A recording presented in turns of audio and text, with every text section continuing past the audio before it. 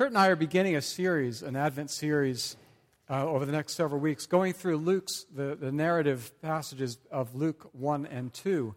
And so I'm just beginning with the first week, and then Kurt will pick up the next week and several weeks after that.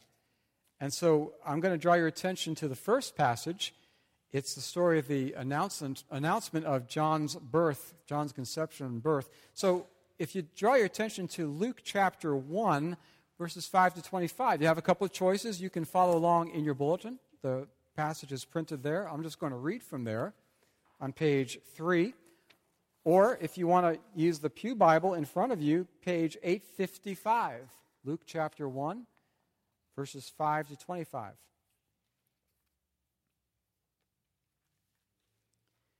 Here's God's word.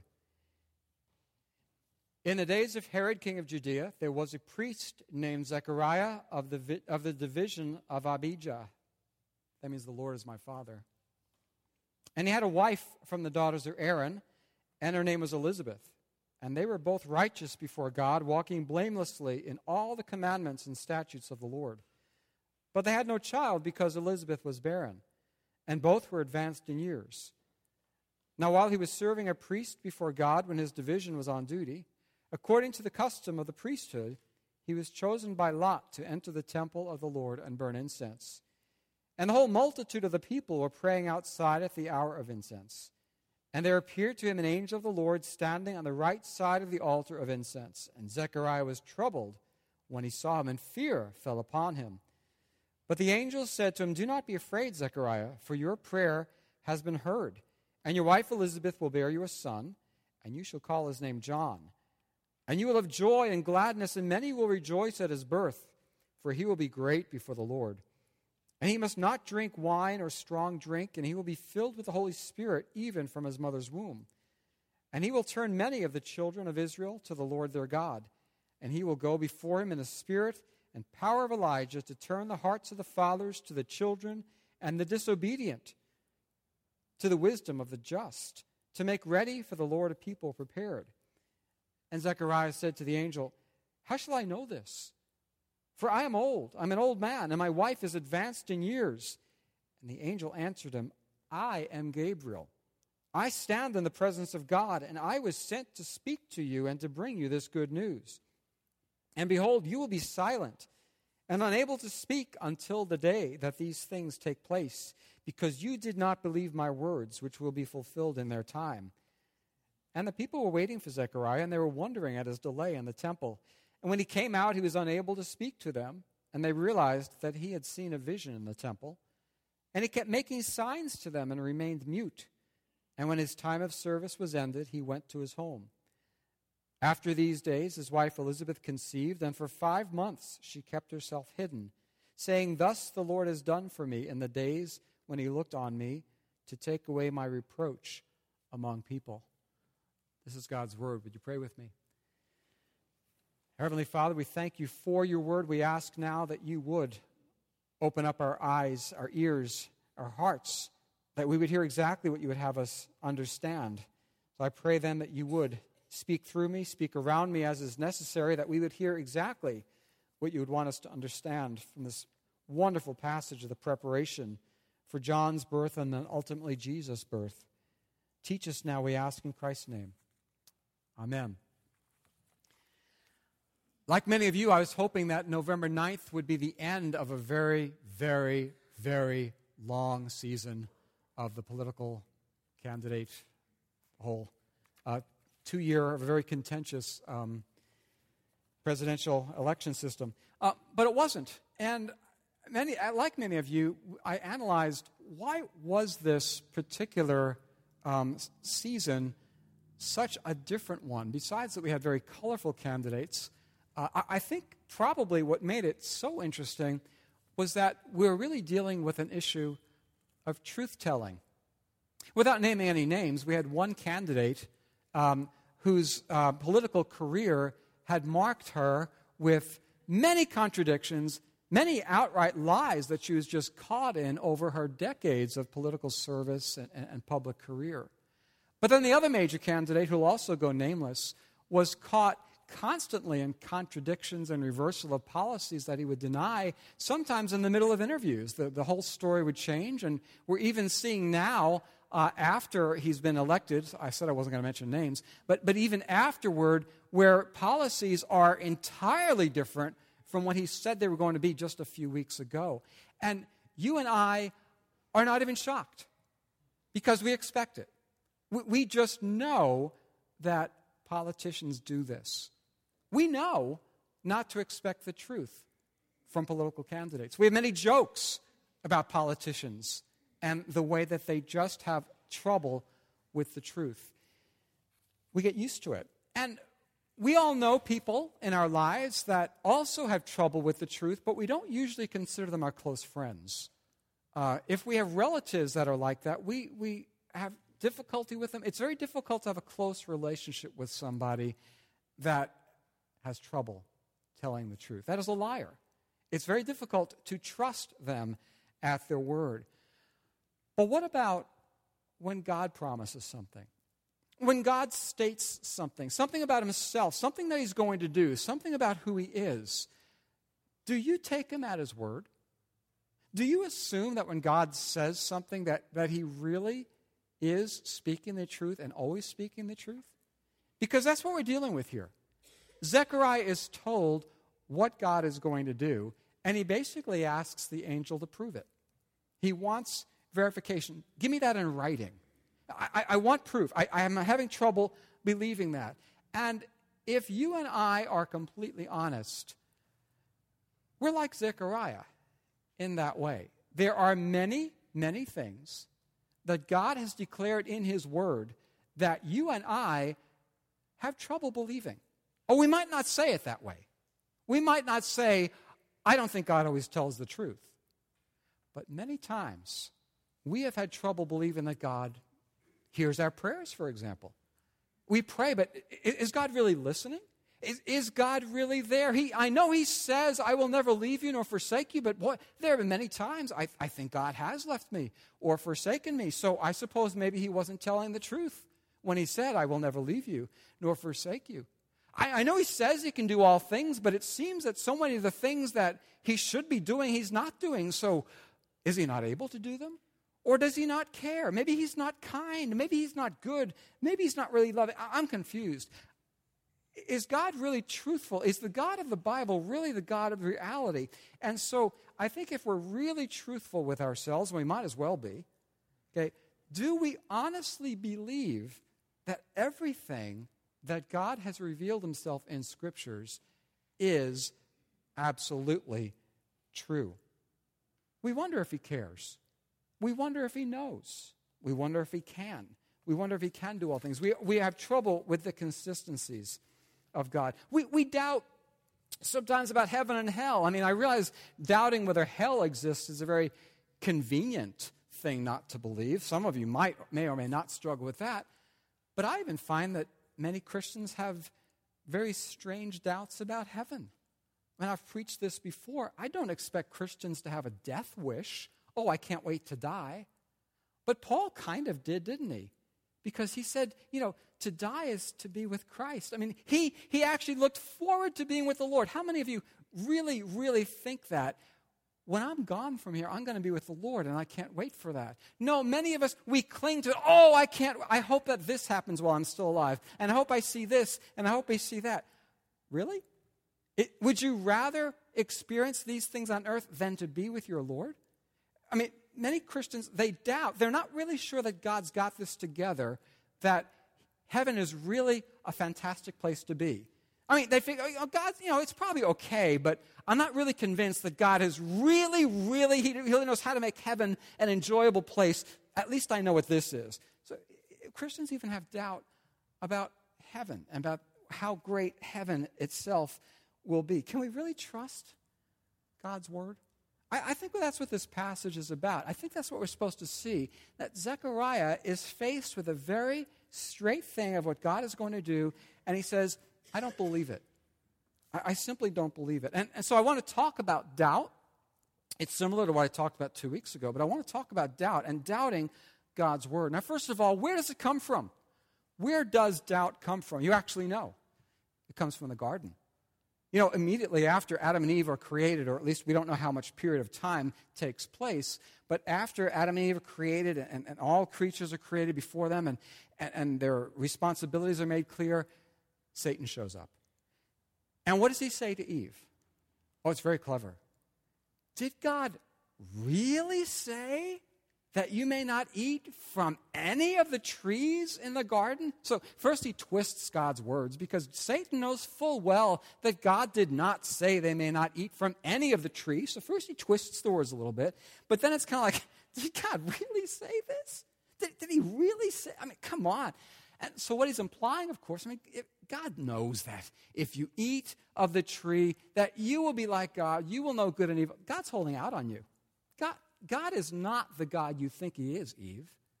I mean, if you listen to me, you'll actually get something good. God is not as good as you think he is. Wow, there it is. There is the first instance we see where doubt takes root. And Eve says, wow, I hadn't thought of it that way. Maybe God isn't who he says he is. Maybe the words that he's spoken to me and the way he's revealed himself are not really true. And she bites, literally. So here we have Zechariah and Elizabeth. They are a God-fearing, law-abiding couple. It even says that they're righteous and blameless. It sounds like they're perfect. But that's biblical language. It doesn't mean that they never do anything. What it means is they love the Lord their God, and they follow his laws to the best of their ability. They really are seeking to follow him. And when they sin, they do get atonement by the sacrificial system. And this is how the Old Testament believers are saved, in that they follow the law and they look to the Lord, and their sins are covered by the sacrificial system that looks forward to the Messiah's blood. They don't understand that completely, but this is what they look forward to, and they are saved. And so Zechariah and Elizabeth, they're a righteous couple, but they have no children. Now, if you yourselves have struggled with infertility, or you know people who have, it's a very difficult, painful thing that raises all kinds of questions. I mean, the obvious question is, why? Why is this happening? I mean, we have people who have children who don't want children, and I want children, we're going to be great parents, and you won't give us children. Why is that? And added to this, in this culture, it's embarrassing. It's shame. I mean, they're supposed to be a righteous couple, but they don't have children. So you know what everybody else is thinking? Sure, they're hypocrites. They may look like a righteous couple, but they've got a secret sin going on, because if they're righteous, God would give them children, because that's just the way they think. And so here they have the embarrassment and the shame of, we don't have children. Is God judging us? And so in their hearts, they're questioning, have we done something wrong? Is God angry with us? Is God really good? Why is he treating us this way? And so they're questioning that. And then, of course, they're worried. What happens when we get old? Who's going to take care of us? So they prayed for decades for children, or a child. And now Elizabeth is old. And Elizabeth is probably now to the point that Zechariah might have stopped praying for a child. I mean, if she's beyond childbearing, it explains why when Gabriel comes and says, your prayer's answered. And Zechariah's like, well, I have a hard time believing this, because Elizabeth is beyond this age. It may be that Gabriel's saying, remember that prayer you stopped praying 15 years ago? Well, now's the time. Zechariah has a really hard time believing that. And you and I, we understand that. Okay? I don't know if that's actually the prayer that Zechariah was praying. Is that what Gabriel meant? That's the prayer that now God is answering? Or could it be a different prayer? Because the priests, when they offered incense, they also were praying, as many of the devout Jews were praying, like Anna and Simeon in the temple. Okay? They were praying for the redemption of Israel. And it might be that that's what Zechariah was praying in the temple as he's lighting the incense. And maybe that's what Gabriel is saying. Your prayer, Zechariah, for the redemption of Israel is now being answered.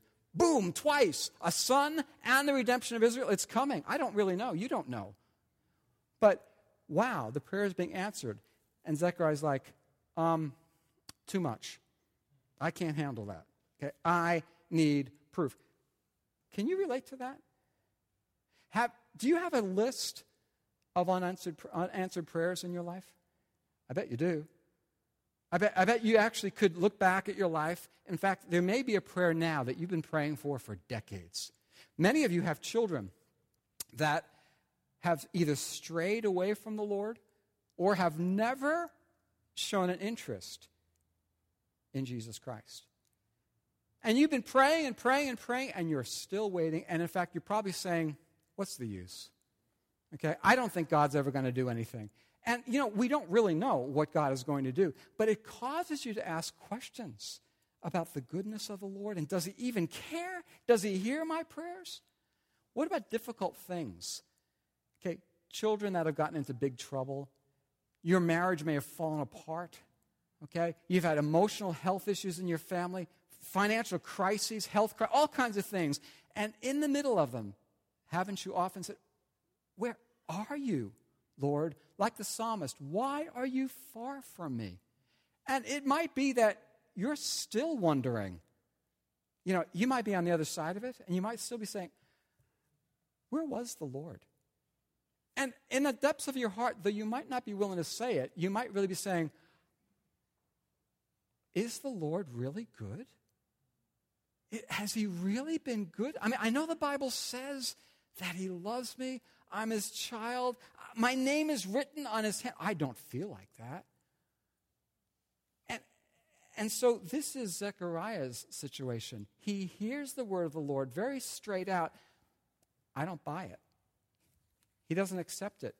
So we can understand Zechariah's kind of question because you and I have experienced those kinds of things. We may be experiencing it right now where when we read something in Scripture, which is the Lord's revelation of himself, we don't really buy it. We're not really sure it's true because our experience seems to totally contradict what Scripture says. And when that happens, I think we have to realize why Gabriel gets so upset. Okay? Because doubting God's word is doubting God. And so my second point, not just where doubt comes from, doubting is actually doubting God, and that's sinful. I've never watched a whole episode of Touched by an Angel. I say that with some pride. But some of you have. And I contrast in my mind the little snippets that I've seen, and I'm trying to imagine Gabriel. Gabriel means God is my hero. And I could just imagine what he must have looked like, all arrayed and looking very fierce. And anytime an angel shows up in Scripture, the first thing they always say is, don't be afraid, because naturally they are. It's not just, I think, that it's a supernatural being, but I think they would just strike terror into somebody as they appear, kind of like a gentle Della Reese. Okay, but it's a scary thing. And they say, this is what God says. And Zechariah says, I don't believe it. Somebody said about this passage, you ever want to make an angel of God angry, tell him you don't believe him. Okay? So Gabriel is so offended. I stand in God's holy presence, and I've come to tell you what God's going to do, and you're telling me you don't believe it? Now, let's translate that to ourselves. Scripture is God's revelation, what he has chosen to tell us about himself. And he tells you, I will never leave you nor forsake you. I have loved you with an everlasting love. Though your sins be as scarlet, they shall be white as snow. Think of all the things he tells us, and you tell him, I'm sorry, I just don't believe that. What are you saying? You're calling God a liar. Now, I know I'm beating you up when I think about that because we got doubts all over the place. But when we question whether God can really be true, does he really have the hairs of my head counted? That's what it says. Okay? Is that too hard for God? It sounds like an hyperbole, but is that really too hard for God? This is what Scripture says. Is he really unaware of my pain? Scripture says that he's totally aware. He's very aware, and he cares, and he can do everything about it. So when I question it, I'm sinning. And the irony of this passage, when Zechariah says, I want proof, you know the meaning of Zechariah? The Lord remembers. So it's so ironic that Zechariah has a hard time thinking that God could remember his promise, remember his prayers, hear what he has promised to do. Is God fair? Does he hear my prayers? Is he kind? Is he good? When you question the character of God, you're calling him a liar. So we really want to think about that.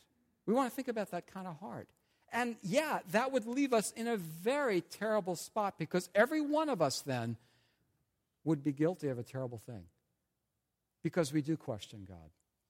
When we do that, there are some things we need to remember. So although I talked about where doubt comes from and why it's so wrong, what do we do about it? Well, I think the first thing we need to remember, Zechariah gets punished for his doubt. Now, his punishment, actually, is not that severe. He's not allowed to speak for 9 months. Some men wouldn't care about a punishment like that. Okay, but for 9 months, he's not able to speak. But then he knows that when John is born, he's going to be given the ability to speak again. And so he learns his lesson, because when he does speak, the most wonderful poem comes out, the most wonderful psalm, the Benedictus, that he speaks, and that will be preached in a few weeks. And he reveals who God is, or he speaks about it. I would suggest the first thing we do when we struggle with these doubts is we simply acknowledge it. I mean, what fools we are if we think we can hide it. When you're doubting God, he knows that you're doubting him. I mean, the Psalms are full of this. David doubted God all the time. My God, why have you forsaken me? Why are you so far from me? David's doing this all the time. But it's wrong. These are our feelings, but they're not supposed to lead us. We can simply announce it. I think one of the most profound statements we see in the Gospels is when the man whose boy is demon-possessed comes to Jesus and he says, my boy is demon-possessed. If there's anything you can do. And Jesus says, what? If there's anything I can do, everything is possible for one who believes. And what does the man say? I do believe. Help my unbelief. And I think that's a great prayer. Lord, I believe. Help my unbelief. Let's admit where our doubts are, and then let's seek some help. Now, the only way you're going to really know what the truth is of God, and this is so basic, it's ridiculous, is to know what God's Word says. So many of us, I think probably everybody in this room would acknowledge, I believe that the Bible is God's Word. But there are also many of us here that don't really read it. So it's this ideal that I know the Bible is God's Word, but you don't really know God's Word because you're not studying God's Word. So how do you really know what God is saying? So unless you're going to be a student of God's Word, then you're not really aware of how God is revealing himself. So if you're really serious about knowing who God is, then you're going to need to be a student of God's Word. And you can do that on your own, and you should. But a small group Bible study is a fantastic, very important way of doing it. And if you're not in a small group Bible study, I think Bev Holra and Kurt Young would love to talk to you about being part of a small group. Because if you're in a small group, especially one that's studying not just a book about the Bible, which can be very good, but studying Scripture and challenging you to say, yeah, but how are you applying it? How are we going to apply that? What does this verse mean? Really challenge you. Say, this is what God is saying. What does it mean to us? How do we understand it? How are we going to apply that? That will help you grow. And so really understanding what God's Word is saying. And then, of course, confessing our sin, believing the gospel. Preach the gospel to yourself. Lord, I am a doubt. I'm just full of doubts. I need you. I need to confess that I am full of doubts. Jesus is the only one we see in Scripture that had no doubts. Mary, Jesus' brothers, they doubted. Jesus does not doubt. When he's in the garden, don't tell me that Jesus was doubting. He was not doubting. Okay? He was struggling. He did not want to go through, but he was not doubting. When he says on the cross, my God, why have you forsaken me? He's not doubting. He knows that God has turned his back on him. Jesus is the only one that is totally faithful when we are faithless. And that's why when we place even our little itty-bitty faith in him, he is faithful when we are not. So place your faith in him and let him take care of us. He will forgive our doubts. He will forgive our doubtfulness. But when you place your trust in Jesus, he also gives us the Holy Spirit. And the Holy Spirit confirms what is true, and you will grow. And so I encourage you, if you've not clearly placed your faith in Jesus, you need to do that. But even if you have, affirm that. Realize, I know I'm doubtful. I know I'm full of doubts, and I actually offend my Lord when I question his character. Affirm your faith in Jesus. Know that he is the one who died because you are a faithless wretch like I am. You don't trust God like you're called to do. That's why you need Jesus. That's why we all need him. So I just encourage you to place your faith in him, to renew your faith in him. It's an amazing, amazing message. It's almost too good to be true, but it is true. Would you pray with me?